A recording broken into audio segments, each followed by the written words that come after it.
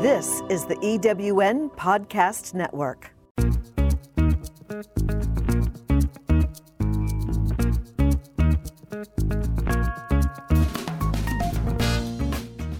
Welcome to Late Boomers, our podcast guide to creating your third act with style, power, and impact. Hi, I'm Kathy Worthington. And I'm Mary Elkins. Join us as we bring you conversations with successful entrepreneurs, entertainers, and people with vision who are making a difference in the world. Everyone has a story, and we'll take you along for the ride on each interview, recounting the journey our guests have taken to get where they are, inspiring you to create your own path to success. Let's get started.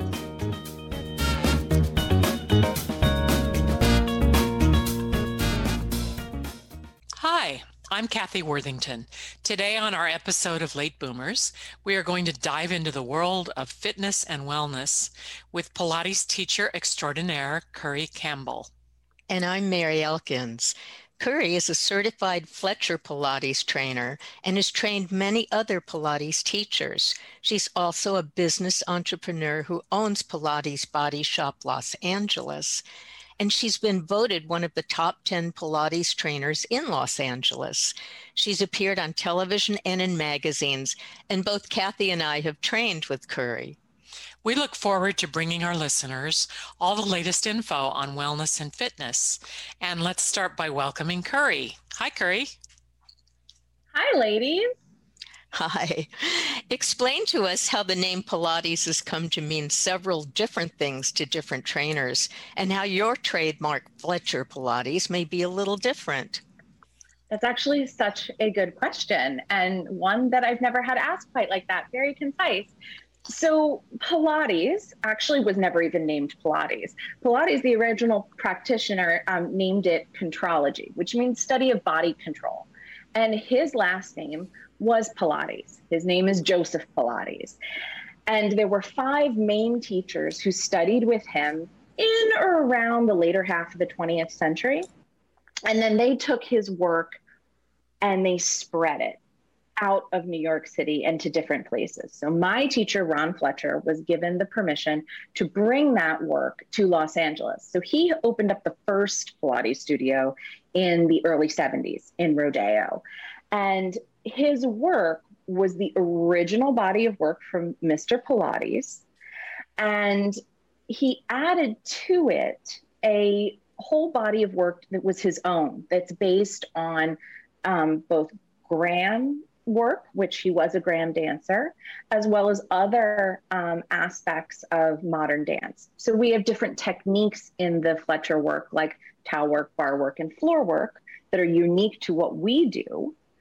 But we do stay true to that original. I think it's a couple hundred exercises that are considered in the original repertoire of Pilates. And so Pilates kind of became like the name Kleenex. People just started calling anything that was vaguely associated or had something to do with core work.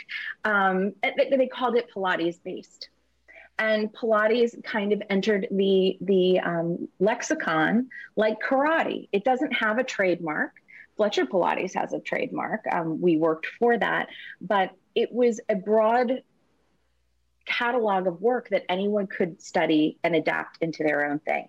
And as time has gone on, people have added to it. They have brought it into other practices and added it. They've, they have brought it a little bit more from a study of body work into fitness. And so there's a lot of different components with Pilates. Is the Fletcher system different? It is. It's different and it's not. Here's what I'm going to say. It's kind of like cooking, right? Everyone's making food, but we all know that Italian cuisine is vastly different from French. And some of the principles hold true, but your ingredients or how you serve that meal may be different. And so in Fletcher Pilates, we're very, very concerned with things like breath and an audible breath and precision and really trying to find flow in the work. There were other disciples of Mr. Pilates that didn't have that same focus when they passed the work on. And so it's slightly different. And that's But the exercises themselves, if you really were to get together with all of the teachers who learned from those first 5 teachers with Joseph Pilates, and you were to really get into the exercises they know, we're all saying very similar things. It's just served up differently. And it sort of depends on what you resonates more with you. And finding a very educated teacher that wants to teach you the breadth of the work and help you explore that work is really the most important thing. And I go back far enough to know when the Ron Fletcher studio was going on in Beverly Hills. And I actually went to the rival one because there were 2 people who brought the original Pilates work with the reformers, the equipment, and the breathing and stuff we did too. That were the other one was Kim Lee. And Mary and Mary found it first, and I found it from her. I said, "Why do you look so good? What are you doing?" I started going. Right, I remember. I started going over there to that studio. So we go way back. We know the original roots and all that. I know. Kim Lee it's so great. disappeared and took everybody's money, but Ron Fletcher was a more legit His wife, guy. I think his wife stayed around and taught Pilates for a little while. Wanda Bouvier. Yeah, Wanda. Bouvier? I don't know how to say her last name. Every person with a French background said, "Oh, she just hacked it." But that I know she stayed and taught for a little while. And so, yeah, lots of people came through Ron's studio either to experience the work or to learn the work. And it's really how it got out to California, which is sort of amazing because, you know, I am a big believer that part of what's really interesting about Los Angeles culture is that we truly gave fitness to the world.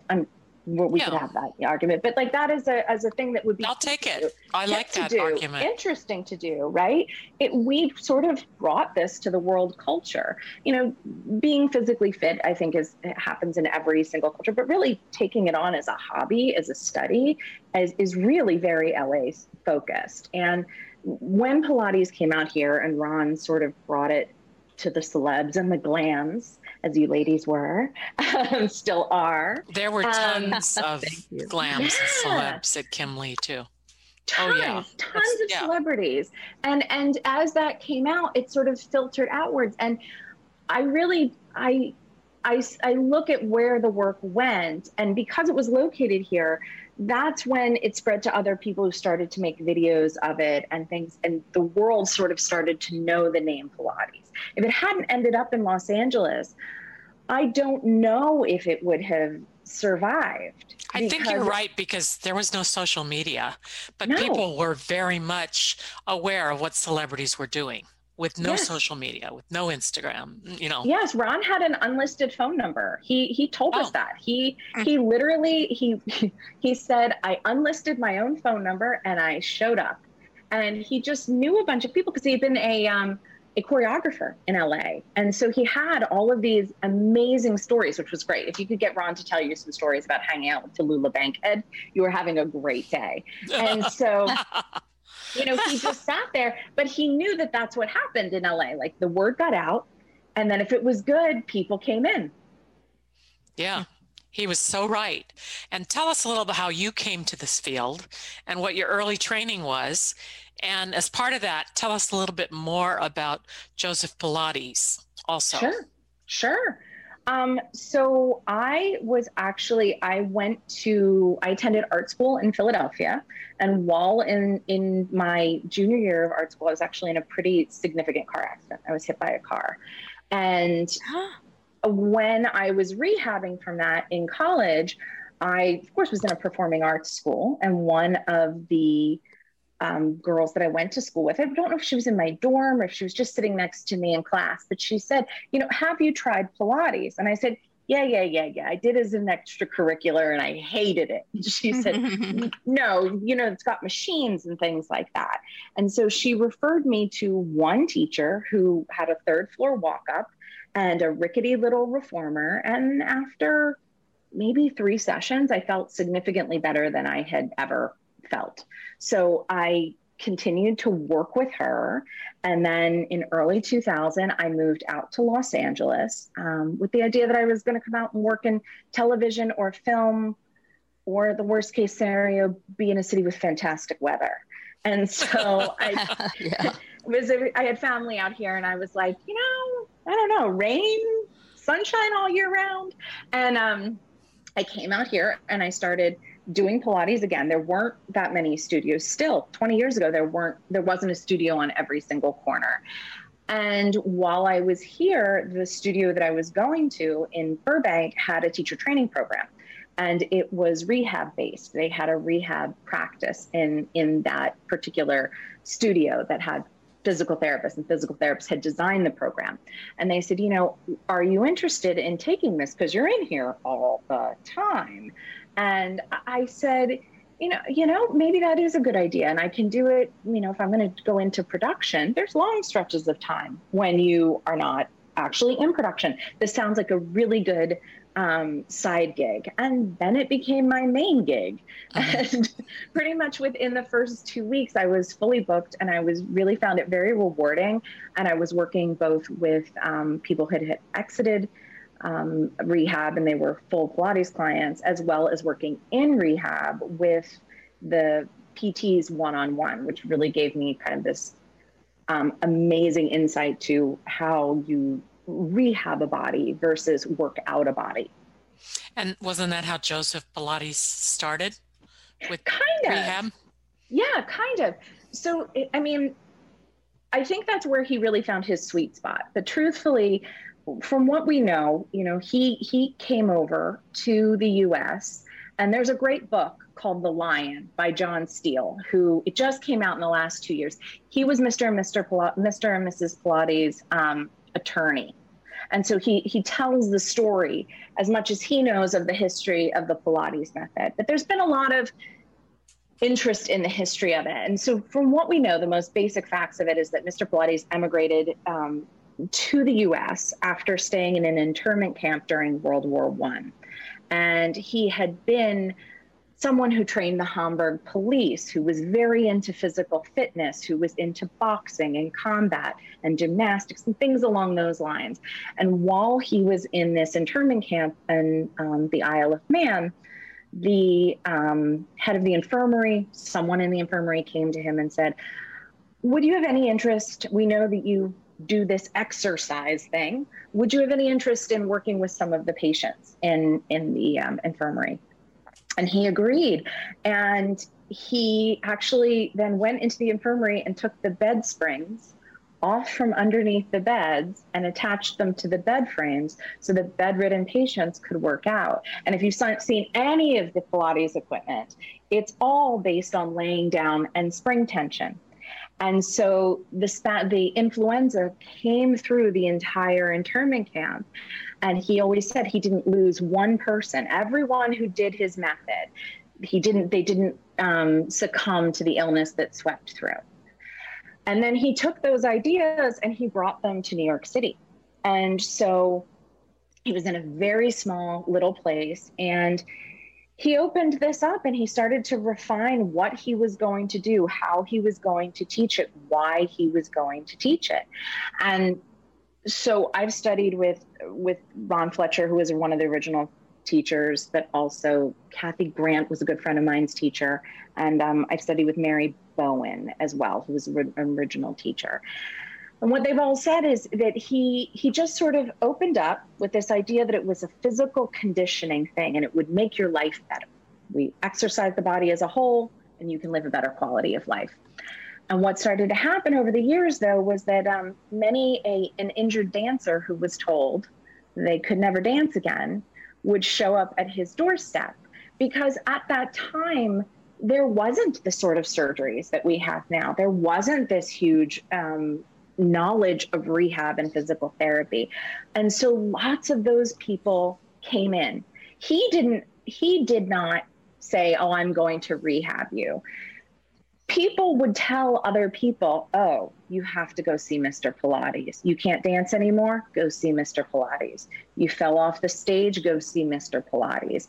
And so these little wounded birds came in and the Pilates method helped them all. That is so interesting, Kerri. And being a former dancer who was injured quite a bit, I enjoyed my Pilates classes.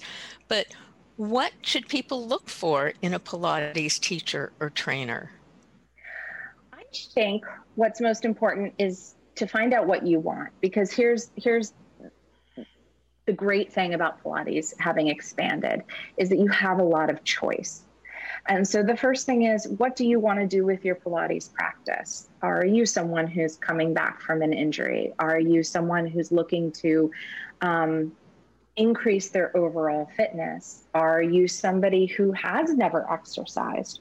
Are you an ex-dancer? Is that important to you to have some sort of grace in your work? Are you somebody who really enjoys lifting heavy weights and jumping around? You have to decide, as the person who's hiring a teacher, what it is that you really would like from the experience. I teach a very specific kind of work. I really like to be very specific with how I teach. As both of you know, I'm very nitpicky about how things are done and why they're done that way.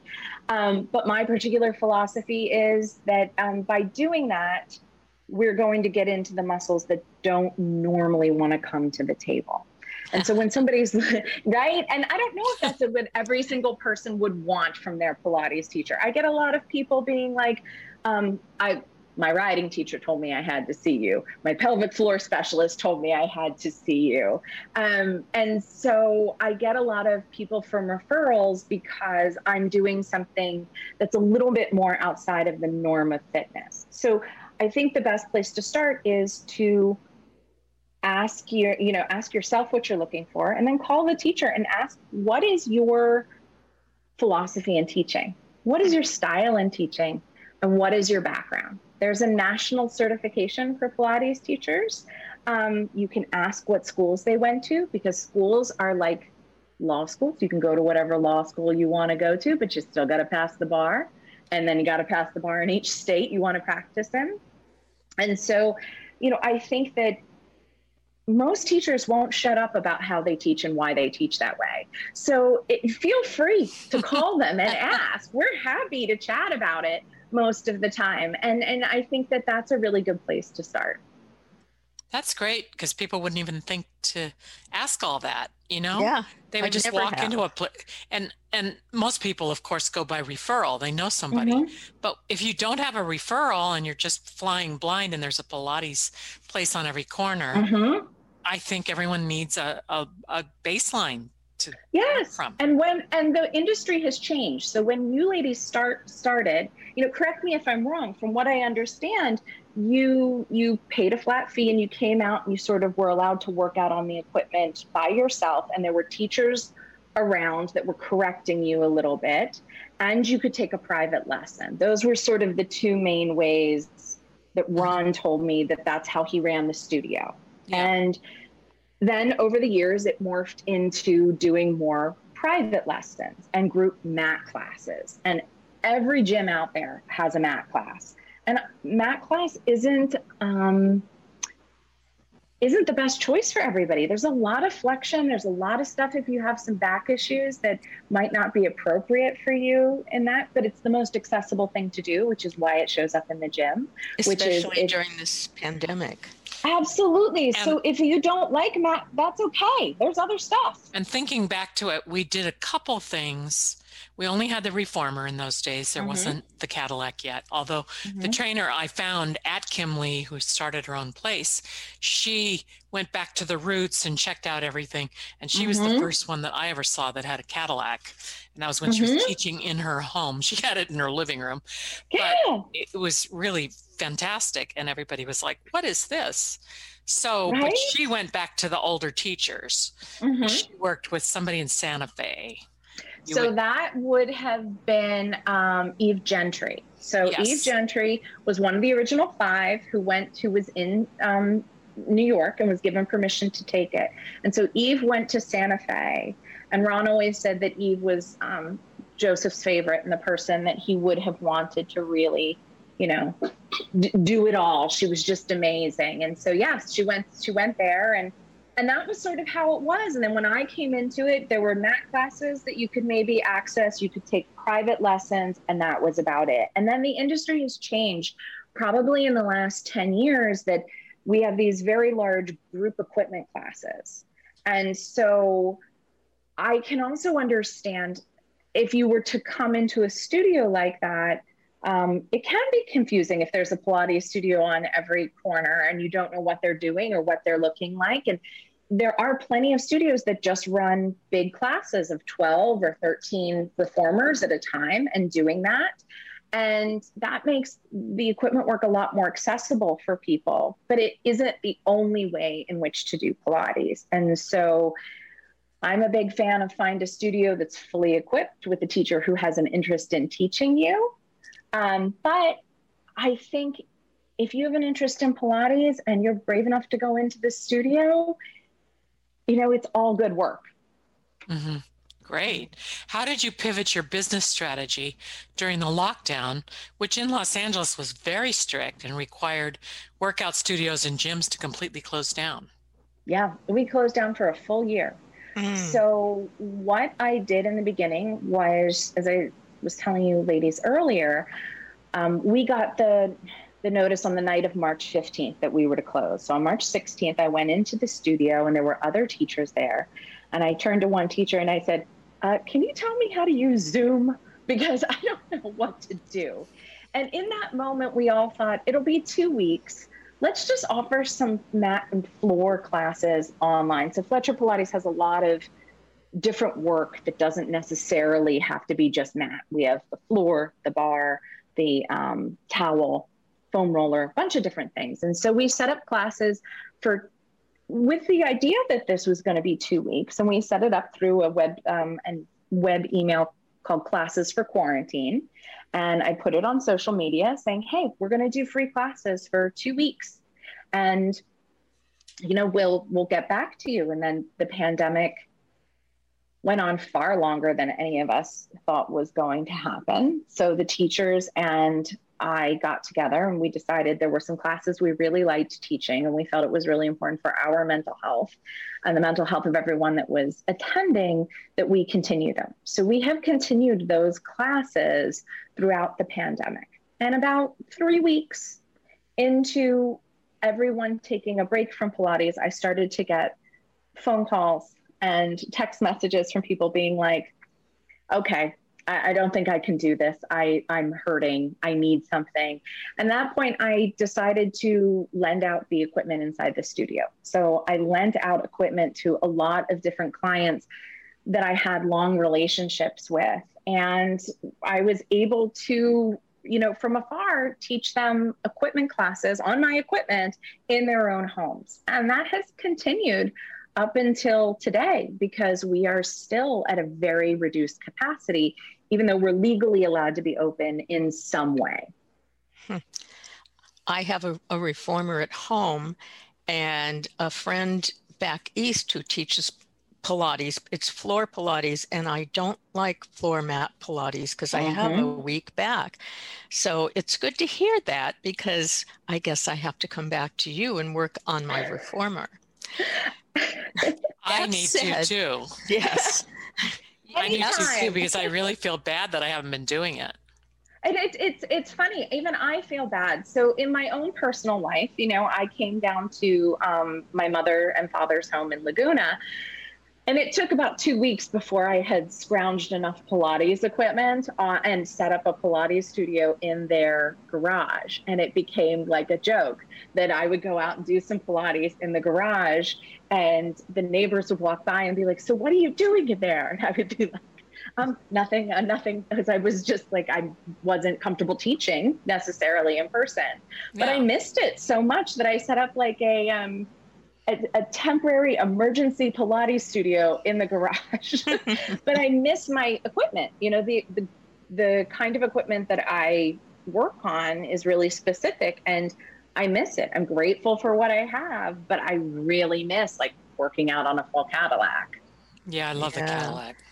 Tell us about the new platform, Age Bold, for which you're a trainer.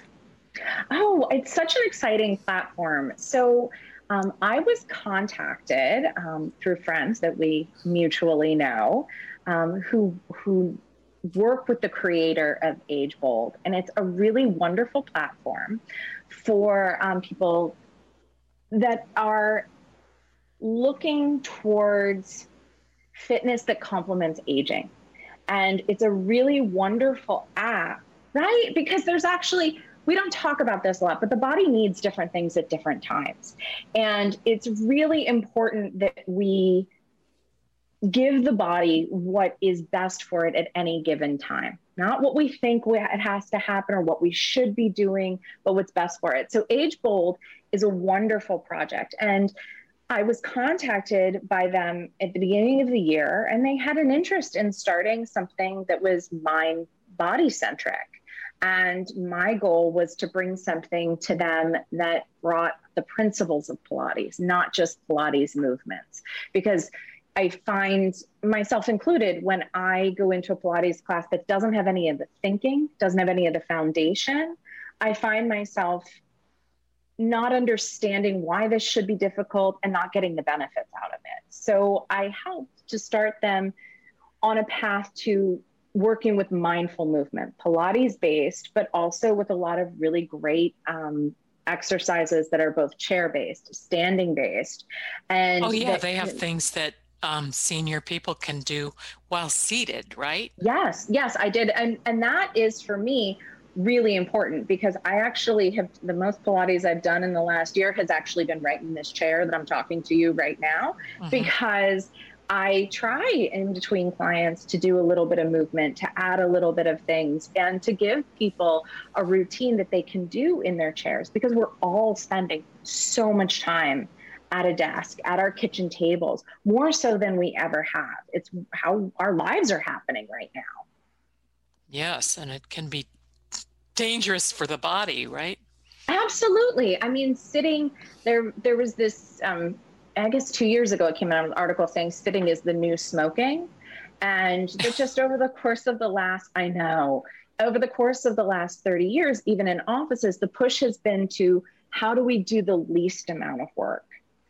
And it actually would benefit our bodies if we did things like put printers on the other side of the office space, or, put ourselves in this ability to get up and get down and to move around. And so I'm a big proponent of that. Even if you're not wanting to work out for bad knees or senior reason in your chair, we're here now. We may as well do some work. I've been getting tons of exercise walking to the stairs and going down to the refrigerator several times a day and then coming up the stairs. Oh, Mary, you downplay. She takes a major walk with her dog twice a day, a major hike. But we're all being really hard on ourselves about what we've done during this pandemic. And if I could say anything, I would be that we survived something extraordinary and difficult and hard, and our bodies have survived that for us and kept us safe, or, have kept us whole throughout this time. And so we're all sort of feeling that about what we look like. And I think it's time to just check in with what we feel like at this point. Do you give your clients nutritional advice also? Or do you perhaps send them to other sources for help with that? So I'm going to say something that's plain and controversial at the same time. Oh, excellent. Yes. It is outside of my scope of practice to talk about nutrition. I do not personally teach anything that isn't in my scope of practice. So I'm trained as a Fletcher Pilates teacher, rehab Pilates, different pieces of equipment I'm also trained in, and clinical somatics. So I will talk about those things. Everything else from that is referred outwards. And my personal opinion, but also I think something to take into account is that if someone does not have a degree in nutrition, it's not necessarily in their scope of practice. And those people do exist. There are trainers that are teachers that do have a background. They're either registered dietitians or nutritionists. That's just not me. And so I don't do it. And I am particularly cautious, and I tell people to be cautious of someone giving you advice for something they are not educated in. So you do send them, if they ask you, you send them to somebody. You have sources you refer to and stuff. Yes and no. I'll be honest with you, because I want people to come into my studio in order to foster a loving relationship with their bodies and enjoy exercise. There's not a ton of evidence that exercise promotes weight loss. And so when someone's looking for that,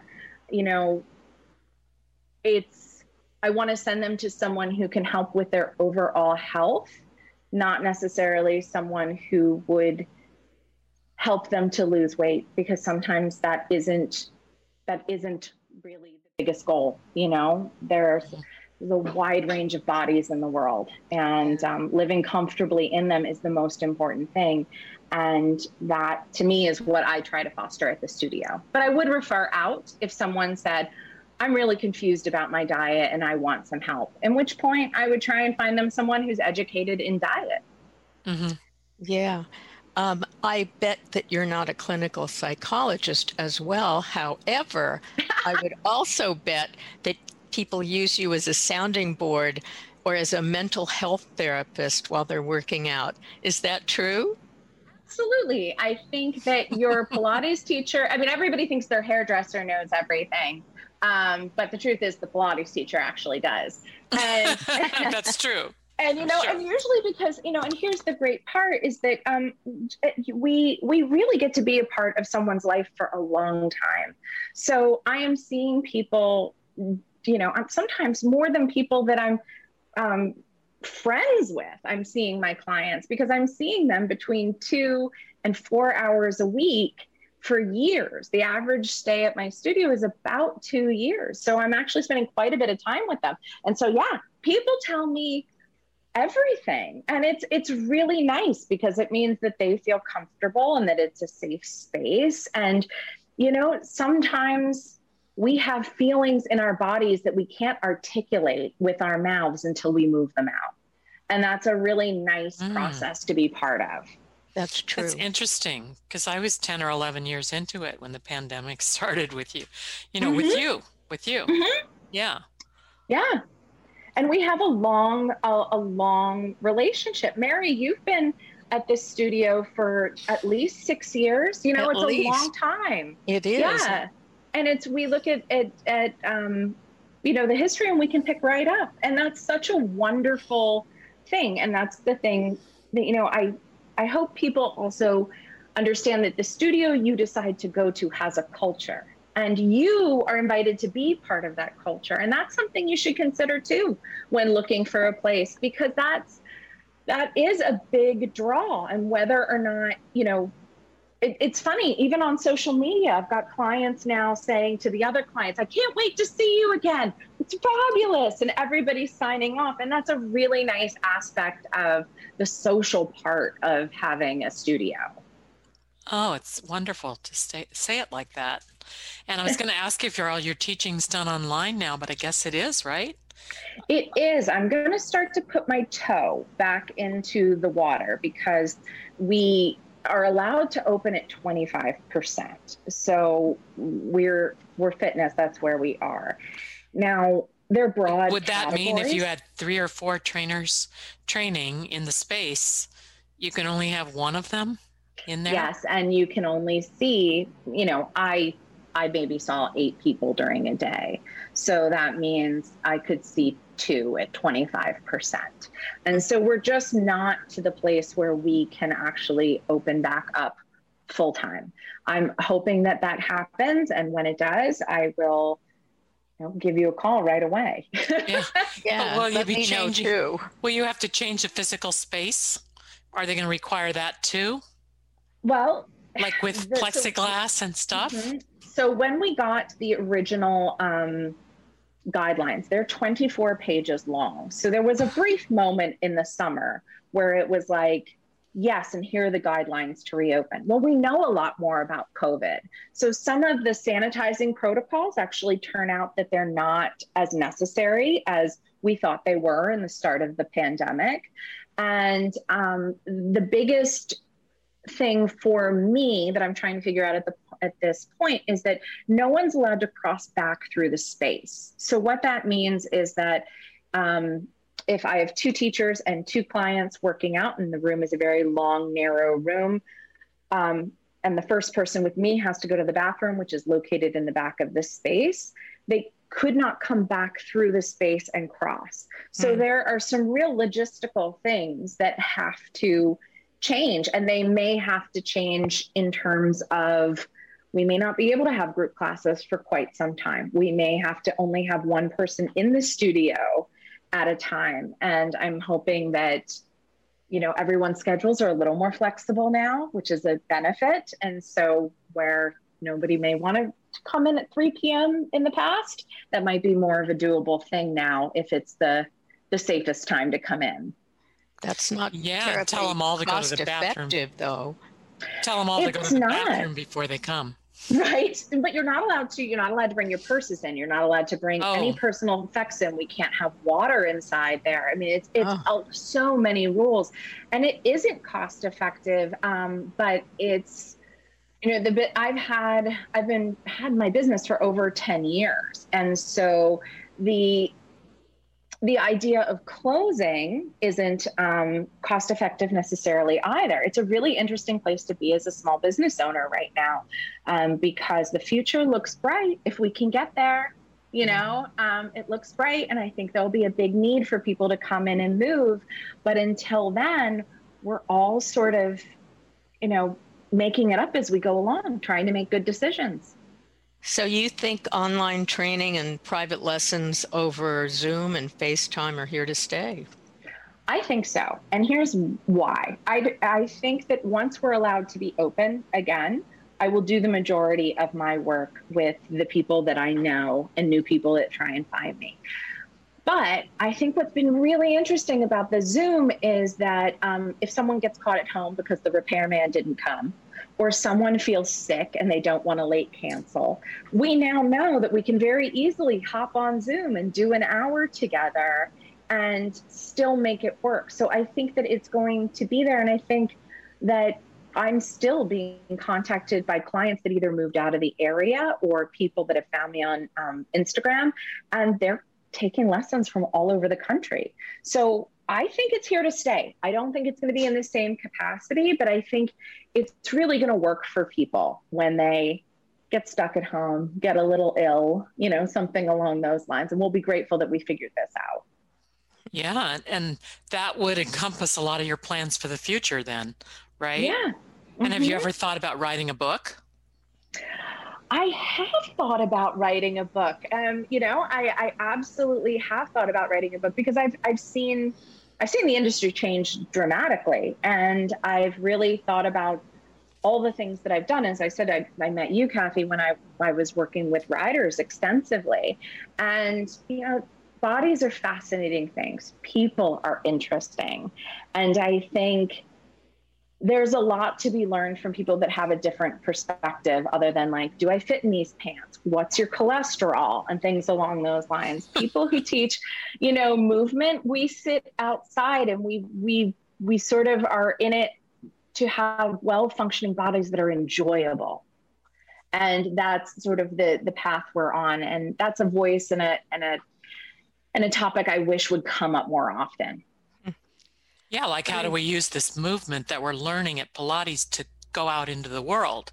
Like Yes. I needed to ride my horse. People needed to play basketball, and they needed to be able to walk down the street.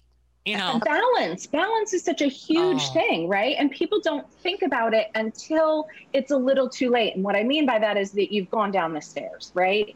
And so working on that and getting a regular practice that challenges your vestibular system is a great thing. And there's so much to be had that can really, truly increase your lifestyle, right? It doesn't just have to be about, you know, again, our pant size or what we look like in a dress or how cut our arms are. It can be, do I get to be more mobile? Do I get to stay in my home longer? Do I get to pick up my own suitcase when I go to the cruise ship? You know, like there's so many things that we don't realize that running on a treadmill isn't going to get you. That's so true. And I read recently that movement staves off dementia, Alzheimer's, and keeps seniors at the top of their game. Absolutely, because the brain actually, there's tons of science on this. It's really fascinating stuff. But the brain actually creates more connections. It's challenged by things like movement. And that's really why we want to do good movement. We really want to do good exercise, right? Is that it's keeping us overall healthy. And I think there's such a narrow way that people come through the door, and it can be so much bigger and so much more enjoyable, because when we take away things like, oh, I had to sweat, I had to be sore, and we make it more about things like, wait, I get out of bed and my back used to be sore every day, and maybe that now happens twice a month. What a revelation, and what a, an add to your life. Kerri, this has been so interesting for me and so educational. Thank you very much. I know our listeners will find this really an eye-opening talk too. And they should know that our guest today has been Pilates expert Kerri Campbell.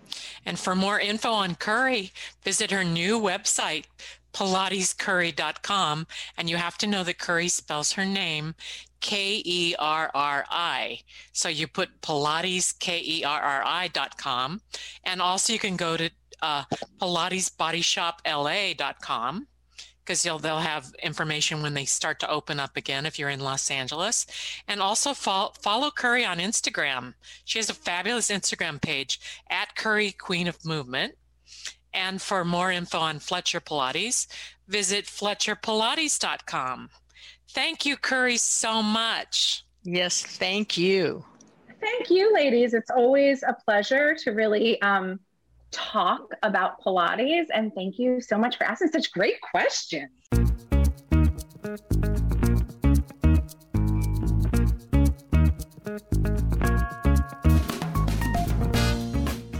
Thank you for joining us on Late Boomers, the podcast that is your guide to creating a third act with style, power, and impact.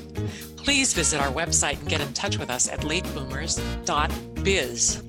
If you would like to listen to or download other episodes of Late Boomers, go to ewnpodcastnetwork.com.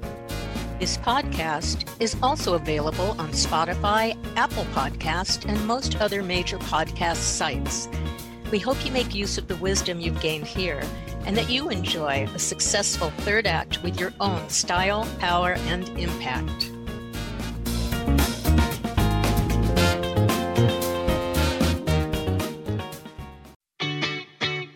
Have you ever asked yourself this question? Why is it so hard to make a buck? I know I have. Hi, I'm Sandra Yancey, founder and CEO of eWomen Network. What I have discovered after going from the brink of bankruptcy to running a multi-million-dollar award-winning business is this: you can't build a million-dollar dream hanging around minimum wage mindsets. My mission is 1 million women entrepreneurs generating $1 million in annual revenue. So here's what I've done. I've created the mother of all entrepreneur success programs that you can access online on your time. It's called Monetize Me Now. It's a 7-module online course that is 100% my success formula, covering mindset, mission, management, motivation, marketing, and measure.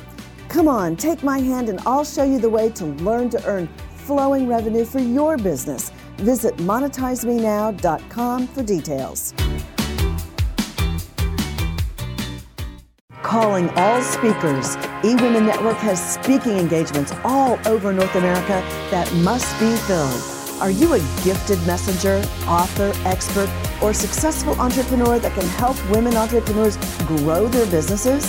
Our mission is to help 1 million fulfilled women each achieve $1 million in annual revenue. If you're a speaker that can help women prosper, go to eWomenNetwork.com and sign up as a pro member of our Speakers Network. That's eWomenNetwork.com. Thanks for listening. This is the EWN Podcast Network.